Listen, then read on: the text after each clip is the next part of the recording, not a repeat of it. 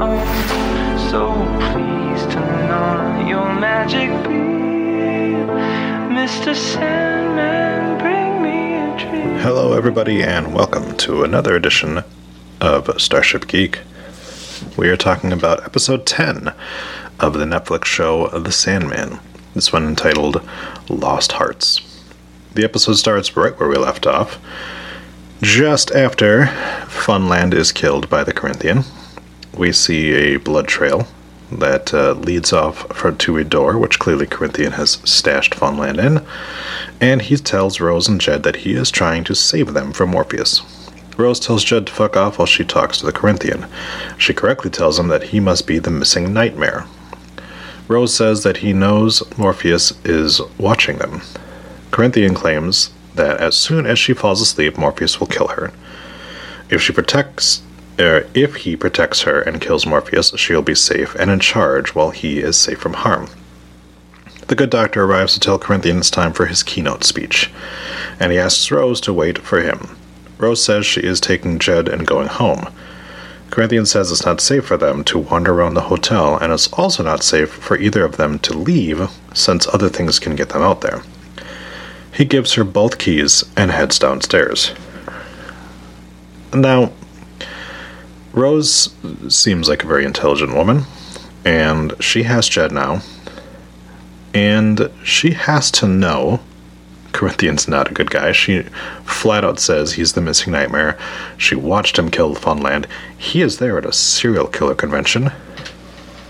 Everything about the guy is a red flag. That being said, Morpheus has been pretty upfront with her and explaining to her that she's got to die. So, I get that she's sort of rocking a hard place here. The Corinthian gives his speech, and he talks about meeting so many people like him. He says they're not killing people to make a living or doing it for revenge. They kill to kill. He says that people don't see what they do, but he sees them. He has everyone close their eyes and picture themselves.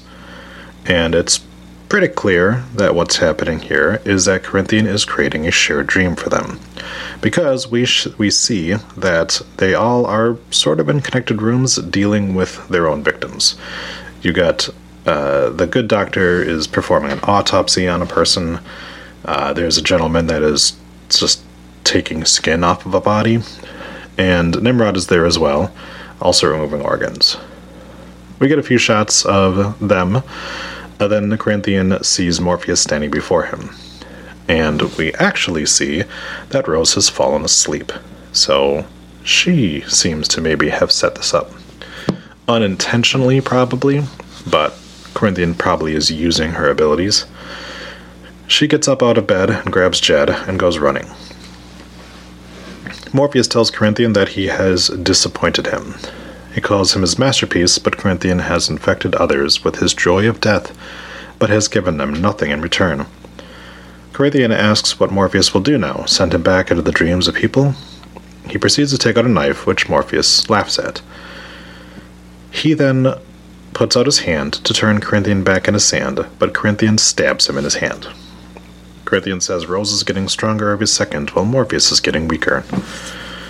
We see that Rose isn't actually awake, but she is dreamwalking, because she finds the killers working on the bodies of their victims. Corinthian says that all of the killers there are dreaming the same dream, the one he inspired. Morpheus calls out to Rose to wake up, and Corinthian appears before her and tells her not to because this is her dream. Morpheus arrives and tells her that this is actually his dream, not hers. Corinthian tells her that that she is now the ruler of the dreaming, and Morpheus explains that when the vortex brings down the walls of the dreaming, she creates a new dream that will collapse into itself and take the waking world with it. Dream says it happened before. He failed and an entire universe was destroyed. Rose tells them both to shut up, and she says if she is so powerful she will find her own way, but the walls of the dreaming will go back up. She thanks them because now she is wide awake. And now she wakes up for real this time in the real world. So Dream says that this happened before, that a vortex took down the dreaming and took an entire universe with him. But Dream is still there. And I know that the kind of tagline for the show has been that the endless never fade. So it's interesting that the entire universe folded into a vortex, and yet he's still there. And so are his brothers and sisters. So, can Rose actually kill him? And even if she does manage to take him out, and it, like, collapses in itself, does he just come back? It's an interesting question to see how he managed to survive the last time. Corinthian takes off his glasses and says he's not going back. Dream tells him he is not going back at all. And Corinthian says he kills so he can taste what it's like to be human. He says that Dream only cares about his rules in his realm. Morpheus tells him that without his rules, the entire dreaming would crush him and everything would be gone. Morpheus says that this is his fault. He created him poorly and must uncreate him now. He proceeds to then destroy the Corinthian, and the Corinthian's final words are, "I'm only sorry I won't be here to see Rose Walker do the same to you." Corinthian is reduced to nothing more than a tiny skull with teeth in his eye sockets. Dream picks up it and says next time, when he makes him, he won't be so flawed and petty. Dream then turns his attention to the collectors. He tells them the dream is over. They will no longer dream about being the victim. They will know exactly how craven and selfish they are. They will now feel the pain of everyone that they have slaughtered. We see that the good doctor calls 911 on herself and says that she wants to turn herself in, and Nimrod goes into his car and blows his brains out. Rose and Jed then drive off. Matthew asks if Dream wants him to follow Rose, and he says that she is not a threat when she is awake, and tonight, when she goes to sleep, he will end this. Jed asks Rose if their mother is still sick. She tells him that, of course, she died a few months ago. But she does say that she never gave up trying to get him back. It's just that their father didn't really want to give him up.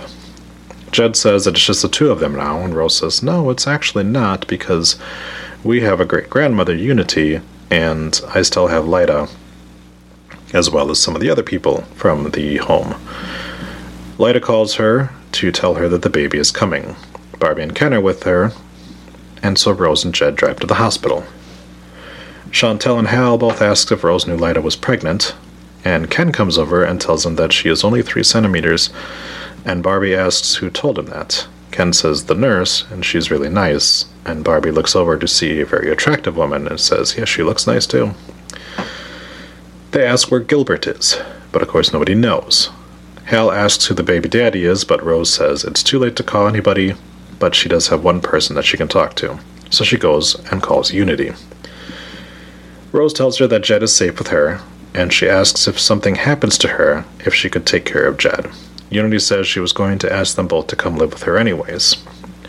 Rose goes back to the group, and Chantel offers to tell her something Zelda would recite to cheer her up. Before she gets a chance to, though, a nurse comes to get Rose. She goes and talks to Lyda, and Rose says that Dream is going to kill her tonight because otherwise the entire world will die. Lyda tells her that she has the power to kill Dream, and Rose says that she doesn't want to. Lyda tells Rose to kill Dream because she is in charge now. It's all good and fine. I understand Lyda is pissed because Dream took Hector away.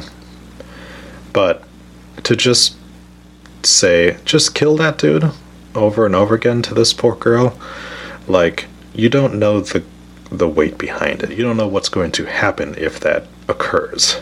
Like, you don't know much of anything of what's going on. Rose remembers her interactions with Dream and Corinthian, and she opens a door in the dream world and finds Hal on stage again. Hal sings with himself in drag, and Rose then tries to leave, and as she slams her shoulder into a door, all the walls fall down, and she is back in the field. Only this time, she has somehow brought Hal and Chantel with her. Zelda, the child, arrives as well, and Barbie as a princess arrives as well as Martin Tenbones. Ken's car is in a field, as he is getting a blowy from another woman, so Rose has now pulled everyone into this shared dream. The sky starts to grow dark as a vortex appears. And then the ground opens up, and we see that Barbie and Ken get sucked into the vortex and explode. Zelda and Chantel fall in next. Hal grabs Rose's arm, but he gets sucked in. And then Jed comes running up to try to save her, and he gets shredded as well. Dream arrives, and he says that she has caused a great deal of damage, but it's nothing he can't repair. Her friends are alive, but they are not safe until the vortex is dead. Unity appears in a library with Lucien. Unity asks for the story of her life. But she does not want to read the story of her actual life. She wants to read the book of her unlived life. Unity finds the book, and then Lucien realizes who this woman is. So the library that we get has every book that's ever been written, will ever be written, and including books that were never going to be written, but were possible lives of people. Dream tells Rose that death isn't such a bad thing. His raven was once mortal, and she could stay in the dreaming if she wants to. Gilbert then runs up to stop Dream from killing her, and Dream tells her that this is Fiddler's Green. Gilbert offers his own life to save hers, but Dream says it doesn't work that way. Rose asks why a vortex even exists if they're just meant to be killed. Dream doesn't know, but Gilbert has a theory. He says that they exist because humans dream, and sometimes the dreams need to be reminded of that. Morpheus says he cannot find it in his heart to punish Gilbert, but he says that it is time for him to return to his previous role. Rose asks what that is, and Gilbert says, "Oh, I wasn't a person, I was a place." He was a place that turned himself into a human in order to feel what it was like to be human. And Gilbert asks that after her death, she come and walk through his forest and feel his leaves. Gilbert then erupts into an entire forest that engulfs around them. Morpheus says that he does not wish to take her life, but it is his responsibility. Dream apologizes again, and Rose tells him that she is ready to do whatever is needed to save her friends and her brother. Lucien and Unity then arrive. Unity says that she was meant to be the vortex of this age. Because Dream was imprisoned and she was stuck sleeping, it passed on to Rose. Dream says he doesn't understand, and Unity says, "Oh, you must not be very bright." She asks Rose to dig deep down and transfer whatever makes her the vortex into Unity. Unity tells her, "Since you are dreaming, anything is possible." Rose pulls out a giant heart-shaped ruby, and she gives it to Unity. Unity says that he must leave Rose alone now because she is the vortex now. Dream shatters the heart and kills Unity, but of course, since they're in the dreaming, she doesn't go anywhere. She asks what happened, and Dream tells her. Rose says she is sorry, and Unity says that she was meant to die years ago. But she says without all of this going on, she would have never met the man with the golden eyes, and never had her daughter. This sparks something in Dream, and he turns and asks if the father of her child really had golden eyes. Unity says she never saw anything like that before, and Dream says he has. We then cut to Desire slowly looking up as his eyes glow golden. Fucking actual chills from that reveal. I did not think that was coming. That this whole thing, this whole vortex thing, has been put into effect because of Desire. So this was what they were talking about before. This is what he specifically said that he was working on doing. Is Unity was supposed to be the vortex. And Dream would have either had to kill her when she was younger, or would most likely have killed her when she was an adult, because that seemed to be about the time that she was going there. But because of the fact that he got captured, she was just going to be sitting there as the vortex, which means that as soon as Dream got out, he would have no problem killing an old lady. Instead, he goes and, I guess her dream self was willing, but definitely her body was just sitting there. and made her have a baby. So then the daughter was the vortex, and then once she had a daughter, which was Rose, it passed on to her. So this whole thing was just to try to get him to kill Rose Walker. But, of course, didn't work out that way. Unity says that Mr. Holdaway will make sure that she and Jed have everything she needs. Dream says that Jed and Rose are children of the Endless and have suffered enough.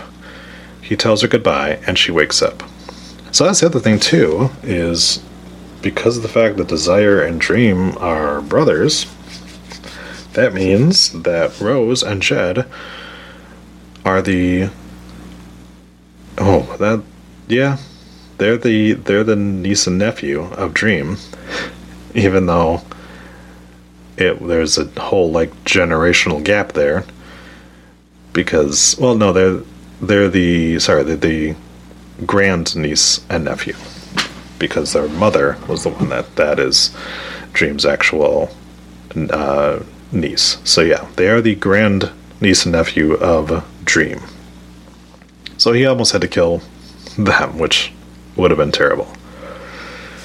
Rose gets a text from Lyta, which is a picture of her son. Rose and Jed go to see the baby, and Lyta says she thought about naming the child Hector, but the baby deserves his own name. Jed says that people only use your name when you're in trouble, so as long as the baby doesn't have a name, he can't get in trouble. Barbie and Ken walk up as Jed and Rose leave the room. Rose and Jed are going to head to New Brunswick, and Hal asks if they can drop him off in New York so he can try to pursue his dreams. Zelda speaks for the first time and says that they will buy the house from him. Dream goes to his gallery and grabs Desire's sigil, which is a large heart.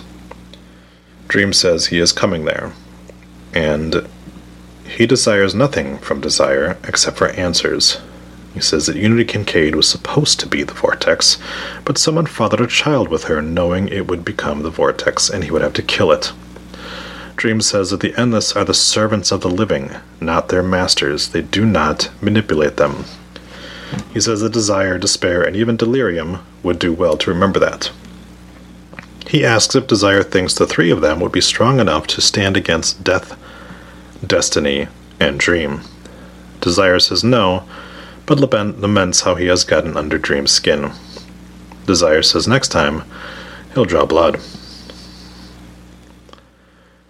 It's interesting, of course, because we haven't met Destiny.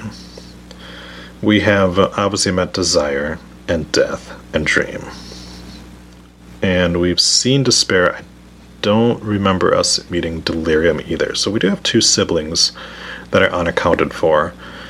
And I don't know if we'll see them in the final episode or if we'll get them next season. But it's cool that we sort of have this mystery behind what their intentions are. But it sounds like Dream counts Death and Destiny as two people that are on his side. So if you have the 3 versus 3, that could be very interesting. I think that obviously the powers that we've seen with Death, Destiny, and Dream seems like it'd be a much better pairing. And Desire seems to make note of the fact that he understands he can't stand up to the three of them. Dream is busy crafting some new dreams when Lucienne arrives. She says that a new book appeared in the library, one written by Rose. She loves the book, but Dream might not like the depiction of the king in the story. And we see that Rose is legit writing this book in the real world, and she sends it off to a publisher. Lucienne asks if he is creating new nightmares to replace Galt and Corinthian. Dream says that the world does not need another Corinthian right now, and he asks her to keep his little baby skull safe for a little bit. Dream says that he is actually finishing up a dream, and Morpheus tells her to say hello to his new dream, Galt. He has now provided Galt with wings, and Lucienne says that she looks beautiful. Dream tells her that he had no right to return after a century and expect everything to be the same as when he left. He says that Galt and Lucien both tried to tell him this, but he wasn't listening then, but he's listening now. Galt flies off after saying thank you, and Dream says that he may be here for a while, and he asks Lucien to take care of things while he works for a bit.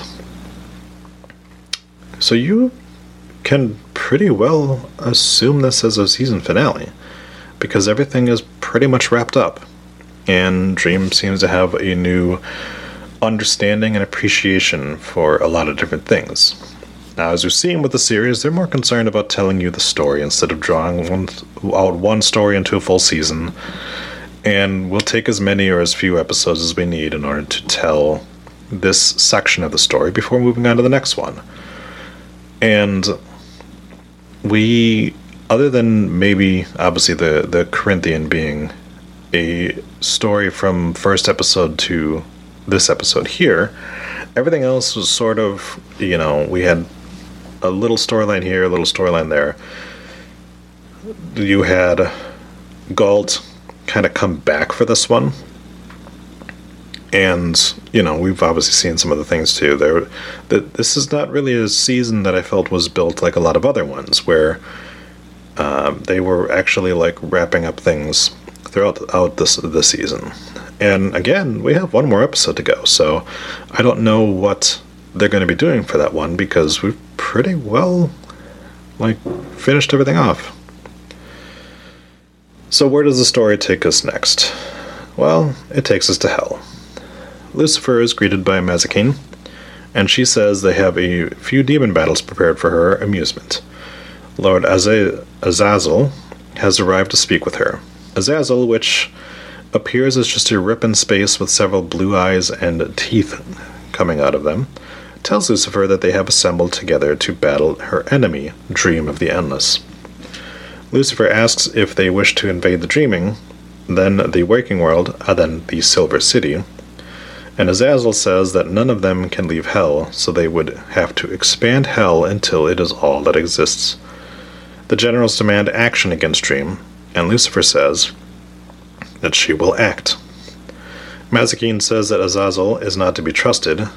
Lucifer says that, yeah, that's true, but she has to do something, and she's going to do something that she's never done before. It's something that will make God livid and bring Morpheus to his knees. We see a crowd of demons all chant for Lucifer as the episode ends. If there wasn't a next episode, I would say this is a perfect season finale. It wrapped everything up, it set up next season, it does exactly what you're supposed to do. So, again, I'm very curious as to what the next episode is. And it seems like it's two different stories, possibly. And it's a little longer than it's about 15 minutes longer than your normal episode. So, yeah, I guess you'll have to join me next week to see exactly what happens in that episode. But I would say this was a very good first season. I very much enjoyed it. I thought that there were some spectacular storylines, and I'm very excited for second season because there is so much going on here. And yeah, hopefully it comes back soon. We know it's coming back, but hopefully it's back sooner than later. Until then, though, thank you for listening, and I will see you on the next one. Bye-bye.